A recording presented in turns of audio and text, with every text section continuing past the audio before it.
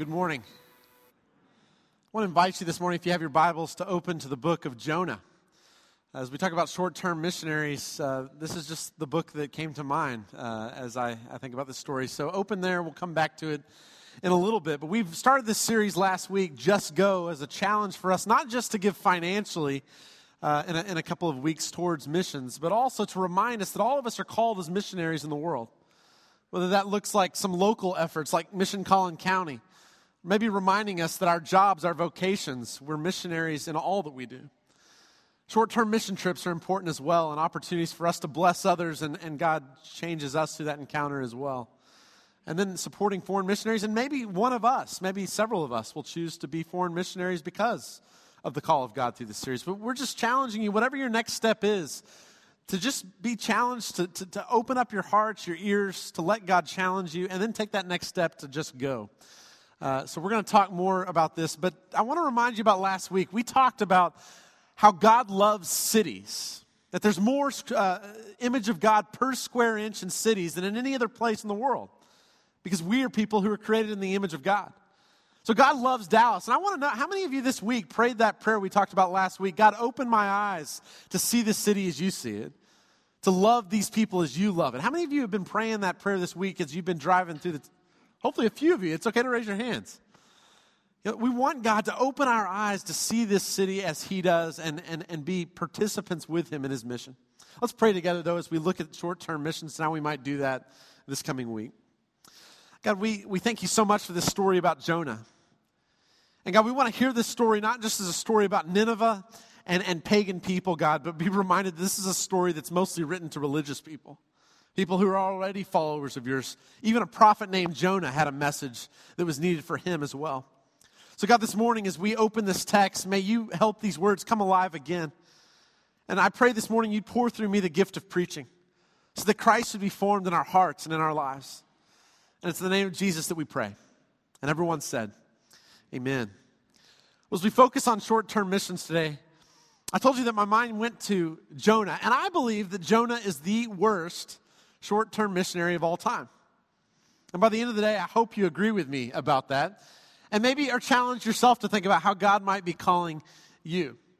Now, some stories that we go to when we think about books that we read, it takes a while to kind of get into those stories and find the conflict. In fact, I know there's books that probably are sitting on your shelf that you never finished because you never got to the action.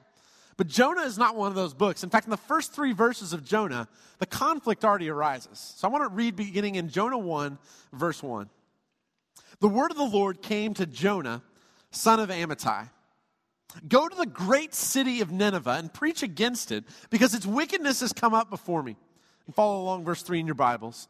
But Jonah ran away from the Lord and headed for Tarshish. He went down to Joppa, where he found a ship bound for that port. After paying the fare, he went aboard and sailed for Tarshish to flee from the Lord. Now, I want to show on a map a little bit of what's going on here, because these terms probably don't mean much to you. So Jonah lives around the area of Joppa, right, in Israel, that area. And God's calling him to go to Nineveh, the people who are enemies of Israel, and to pronounce a message of doom on these people. Now, some of you would see this as an exciting task, right? You have enemies, and you'd be glad to be God's prophet in that way. But Jonah doesn't feel that way. So Jonah gets on board a ship at Joppa and decides he's going to sail for Tarshish. And you can see that's not exactly in the direction of Nineveh. I mean, we're talking Spain, probably some good beach areas in the area, but not exactly where God is calling him. Now, my question is, Jonah's a prophet of God. So why is this prophet of God not listening to the call of God and actually going the opposite direction on his own way? And when you're thinking about this story, again, the Ninevites are enemies of Israel. Maybe you think, maybe he's afraid. Maybe he's scared. After all, these are a violent people. They're enemies of Jonah and his people. So maybe he's afraid that his life would be taken. It's hard to be a messenger of God's doom. But as we begin to open up the story in this book, we realize maybe there's more to the story than just fear. But I think fear is a part of it as well. In fact, if you have your Bibles open to Jonah, flip forward just 2 books to the book that's probably well worn in your Bible, the book of Nahum, okay? Nahum is a book that's written about the people of Nineveh as well. It's written after the story of Jonah. But it's another prophecy that God gives. And in that book of Nahum, in chapter 3, we read about this city. We read about the people of Nineveh. And this may help you understand who these people are a little better. Again, Nahum 3, verse 1. Woe to the city full of blood, full of lies, full of plunder, never without victims. The crack of whips, the clatter of wheels, galloping horses, and jolting chariots, charging cavalry, flashing swords and glittering spears, many casualties, piles of dead, bodies without number, people stumbling over the corpses. All because of the wanton lust of a prostitute, alluring the mistress of sorceries who enslaved nations by her prostitution and peoples by her witchcraft. I am against you, declares the Lord Almighty. I will lift your skirts over your face. I will show the nations your nakedness and the kingdoms your shame. Now that is a vivid scripture, is it not? Gives you a sense of how much violence these people are a part of. Gives you a sense of the injustice, the slavery, the chains, the whips. This is a brutal people. And the people of God are enemies of this brutal people. So there must be fear that's associated in some way with bringing this message. And then we see that it's not just God who doesn't like these people, it's other nations that don't like these people. It's the last verse in Nahum 3, verse 19. Nothing can heal you. Your wound is fatal. All who hear the news about you clap their hands at your fall, for who has not felt your endless cruelty? I mean, people are ready to cheer over the demise of Nineveh, because this is an evil and brutal people. And so, yes, I can imagine fear would be a part of this story, that maybe Jonah is afraid. What would happen, after all, if he went to announce this message of doom to this brutal people? He might not get out alive. But later in the story, we find out there's much more to this than just fear of bodily harm that might come his way. So he goes on the run from God. You saw the map. He runs towards Tarshish. He's on the way away from where God had sent him to. And then, if you know the story, you remember, if anything, a fish in the story, right? Well, the fish shows up and swallows Jonah, and 3 days later, he's back on dry land, but he's learned a lesson in the midst of this. And the clear takeaway for all of us is, don't run away from God, because he's got an animal that's big enough to swallow you and take you where he wants you. I mean, just be careful when you run away from God's will. But God does this. He's going to get us back on track however we need to. He'll help us learn if it's the hard way or the easy way where he wants us to go. And after he returns to dry land, he decides to follow God's command a second time. He goes to the people of Nineveh. So Jonah preaches a sermon to these people. And in the English, this sermon is only 8 words. In the Hebrew, it's less than that. It's 5 words. And this is the message that he sends. 40 more days, and Nineveh will be overthrown. So Jonah comes with bearing this 5-word sermon. 40 more days, and Nineveh will be overturned. And he says this walking through the city. And what do you expect that would be the response to something like this? Well, it's interesting, the response. Because if you read the verses that follows, it's not what Jonah would have expected. Jonah 3, let's start reading in verse 5. The Ninevites believed God. A fast was proclaimed, and all of them, from the greatest to the least, put on sackcloth. When Jonah's warning reached the king of Nineveh, he rose from his throne, took off his royal robes, covered himself with sackcloth, and sat down in the dust. This is the proclamation he issued in Nineveh. By the decree of the king and his nobles, do not let people or animals, herds or flocks, taste anything. Do not let them eat or drink, but let people and animals be covered with sackcloth. Let everyone call urgently on God. Let them give up their evil ways and their violence. Who knows? God may yet relent and with compassion turn from his fierce anger so that we will not perish. When God saw what they did and how they turned from their evil ways, he relented and did not bring on them the destruction he had threatened. That's astounding, isn't it? This response of these people. Here is Jonah pronouncing his doom. And where does the real sermon come in? The real sermon comes from the king. Who knows? Maybe this God would be gracious enough that he might relent if we would ask forgiveness. Maybe we need to have leaders who are doing the same in our world, right? Announcing our repentance and our confession for the sins that we are complicit in. Trying to say, no, God, we're not good enough. Would you please forgive us of your... Maybe God would relent. Maybe that's the place we need to come from. But Jonah isn't exactly happy about this. Now, I got to tell you, I think Jonah's a pretty lousy preacher. I mean, think about this. He preaches 5 Hebrew words, and it's not that great a sermon. I'm not the best preacher in the world, but there's no illustrations. There's no stories. There's no call to action. It's just, you're all going to die in 40 days. Just wanted to let you know. Now, the good part about the sermon is it's short and they can get out to lunch that Sunday in no time, which some of you might appreciate too. But it's not a great sermon. Now, this is a lesson, I think, to some of us who struggle with evangelism, sharing a word of faith to others. Some of us think we've got to be experts when it comes to faith, or we need to be very well spoken to share the good news of Jesus. And I think this story reminds us you don't even have to like the people you're talking to. You don't have to have a well-developed sermon. You don't have to have all the questions for people's answers for their questions they're going to present. Just speak the word when you have a chance. And we got to remind ourselves it's not us who brings the growth, it's God who brings the growth. We just got to be faithful in sharing the word, spreading seed, being faithful stewards and witnesses of who God is. He's the one who does the work. No one says to this, Jonah's the one who did it through his sermon. If anybody, the king's the one. This evil pagan king's the one who brings them to faith. But I think it's an encouragement to us that struggle to share our faith to know that.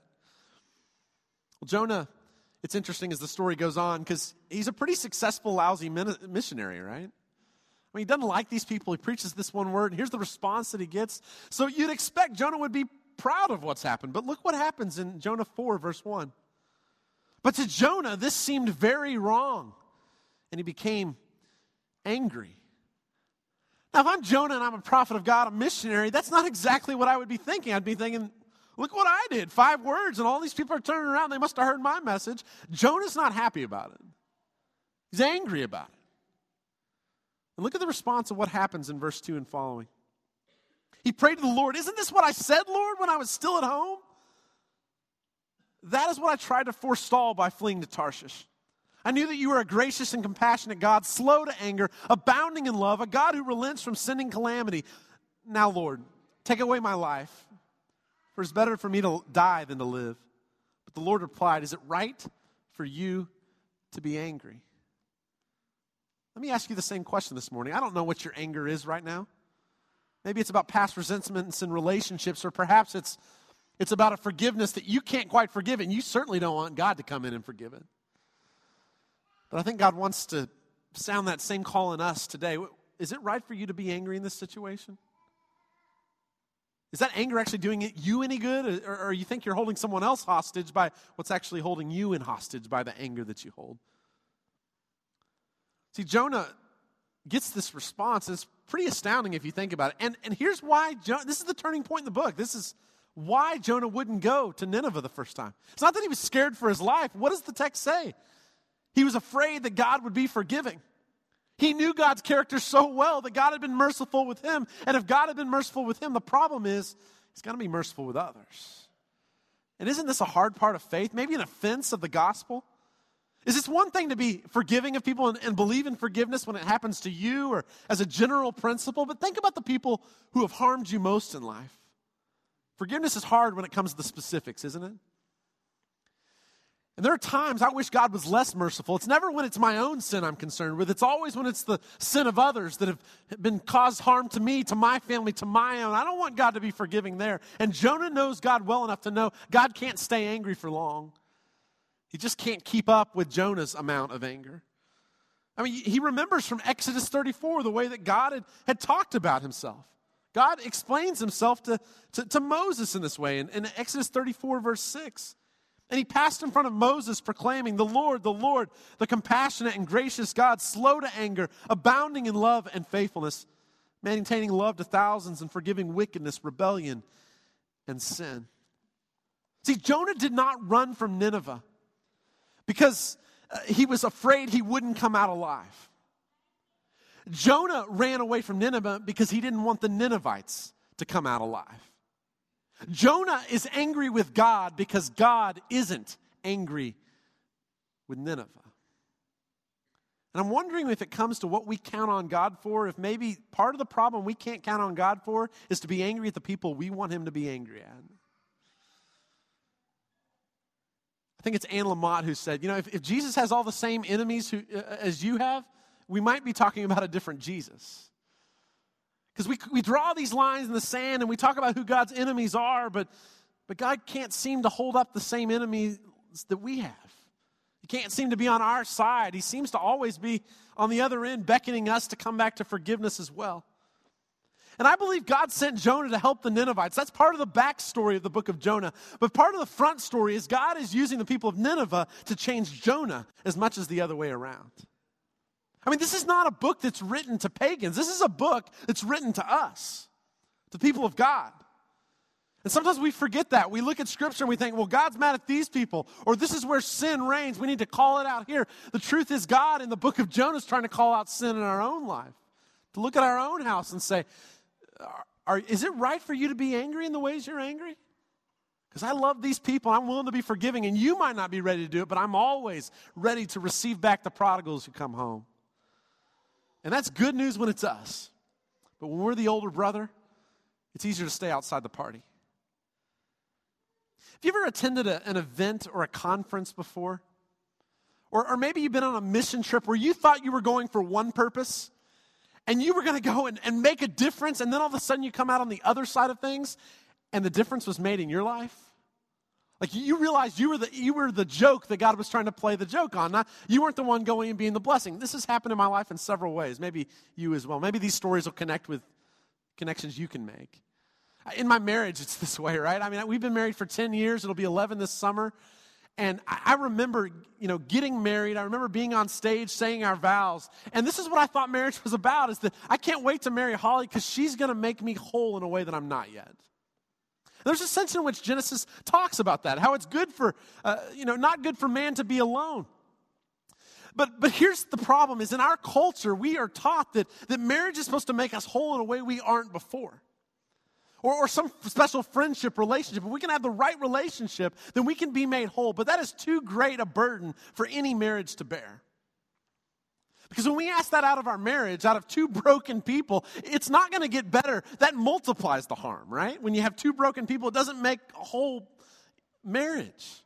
See, if you aren't whole in Jesus before you enter into that kind of relationship, that relationship's not going to make you more whole. It'll just multiply the brokenness in your life. See, marriage was never intended for Holly to make me whole. It was intended to make me holy. And that's a huge difference when you enter into marriage. I didn't know that walking in, but now I know. I'm in relationship with Holly in a way that she sees my bad side in ways many of you never will. I mean, she's there day in and day out. She knows that I'm not who I stand up and proclaim to be all the time. And all of you, don't look at me. You know this is true for you as well, right? I mean, this is not some big sin I'm trying to confess this morning. This is what marriage does, is we live in close enough community with someone, and we make a covenant that when we see the worst side of each other, we're going to stick with one another through it. When we were dating, Holly saw a side of me that was like the best I could put on display. But it wasn't the best that God had designed for me in the end. And part of being in marriage and having a healthy marriage is to come together and see the best in one another. And when we see the ugly side, it's to say, no, I see more in you, but I'm going to walk with you beside you, and I want you to do the same for me. I went into marriage thinking that it was going to make me whole, but the truth was, the joke was on me. It was to make me holy, and being close enough to someone, they see the faults, and they walk beside me through it. Or when I had kids, I thought having kids was about this romantic idea about, we're going to enjoy holidays, and we're going to have birthday parties, and we're going to be at the soccer field on Saturdays. It's going to be the coolest thing ever. And then we walk into it and realize this is a whole lot harder than I thought. I thought that having kids was about making me whole in some way, that maybe if the athletic events that I didn't excel in, at least my son will if I drive him hard, right? But what I'm beginning to realize is being a parent allows me an opportunity to see the selfishness that I displayed in my life before that. Forces me to be selfless in ways I didn't know I needed to be selfless before. It's helped my marriage because I realized that if I need to be this for my kids, then my wife needs the same thing.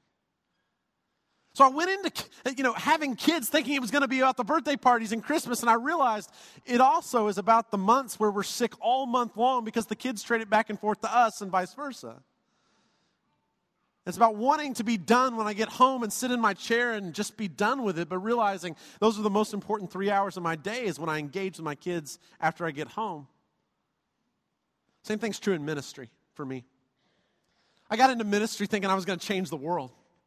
God had called me to transform churches and to help people and to reach the lost. And so I was going to come and do it. I was going to take the world by storm.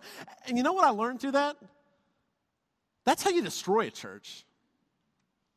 Thinking that your vision is something that you use people in the church to be tools to accomplish your vision. It's God's vision, of course, but that's not what this is about.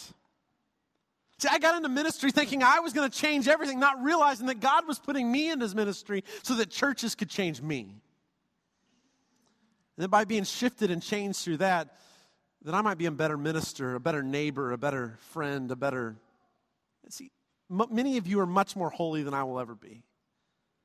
Many of you, I see examples already in 6 months of people who are better disciples than I am. And that's what the church is about, not hiring someone who's going to fix everything. No. You've hired a broken person. We're all broken people.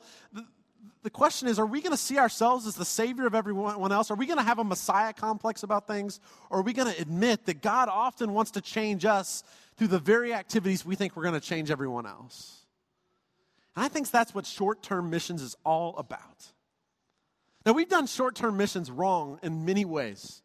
We've colonialized people. We've tried to turn them into us. We've done mission work to make it look just like us in places it should never look like us. This is the value of Christianity, right?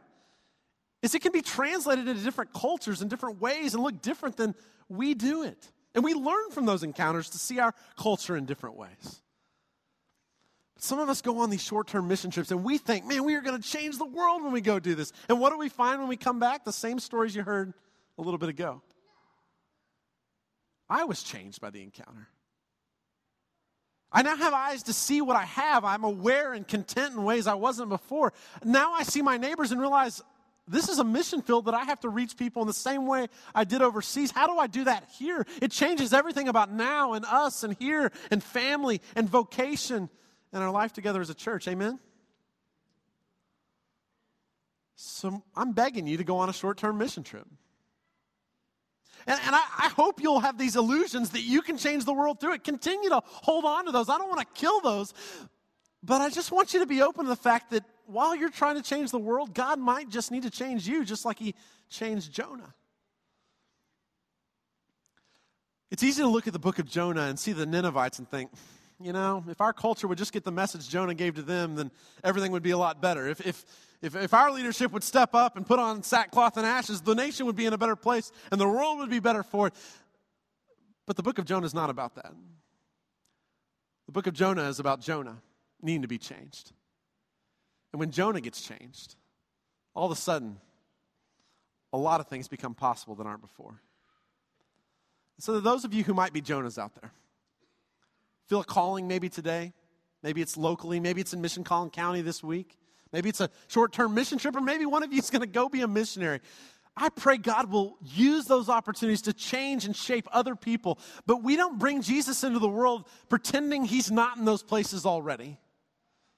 What we often find when we go out into the world is that he's already been working, that those in poverty know God much more than we do because we haven't needed to know him like they do. And all of a sudden, we're transformed to see the world in new ways, and they change us. Because there is no them, is there? There's only us. People created in the image of God that he wants to restore. And it starts right here. Let's pray together as we close our time. Father, I thank you so much for this story about Jonah. God, I realize this is a story about a fish, but it's so much bigger than that, isn't it?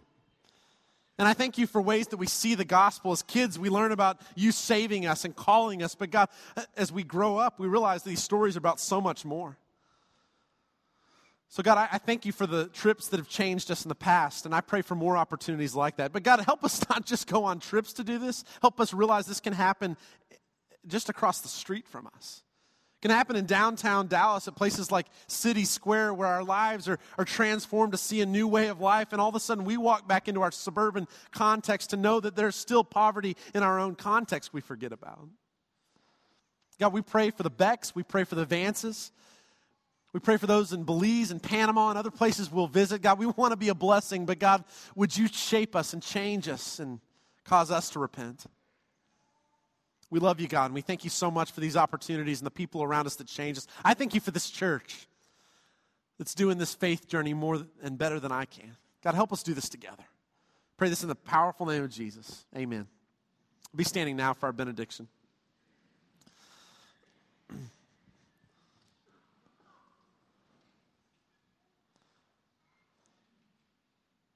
May God bless you this week as you enter back into the world, as you leave these doors, not to realize that worship doesn't happen in here. It happens all the time out there. And this God wants to do amazing things through you, and I pray He will this week, that you'll have encounters and you'll be able to speak a good word. You'll go on mission trips. But my greatest prayer for you is that your eyes would be open to see that the change needs to happen in us as much as where it needs to happen in others. So may you be changed as you seek to change others. And may God be faithful, just as He always has been to us. Amen? May we love God. May we love people. May we serve others. Go in peace.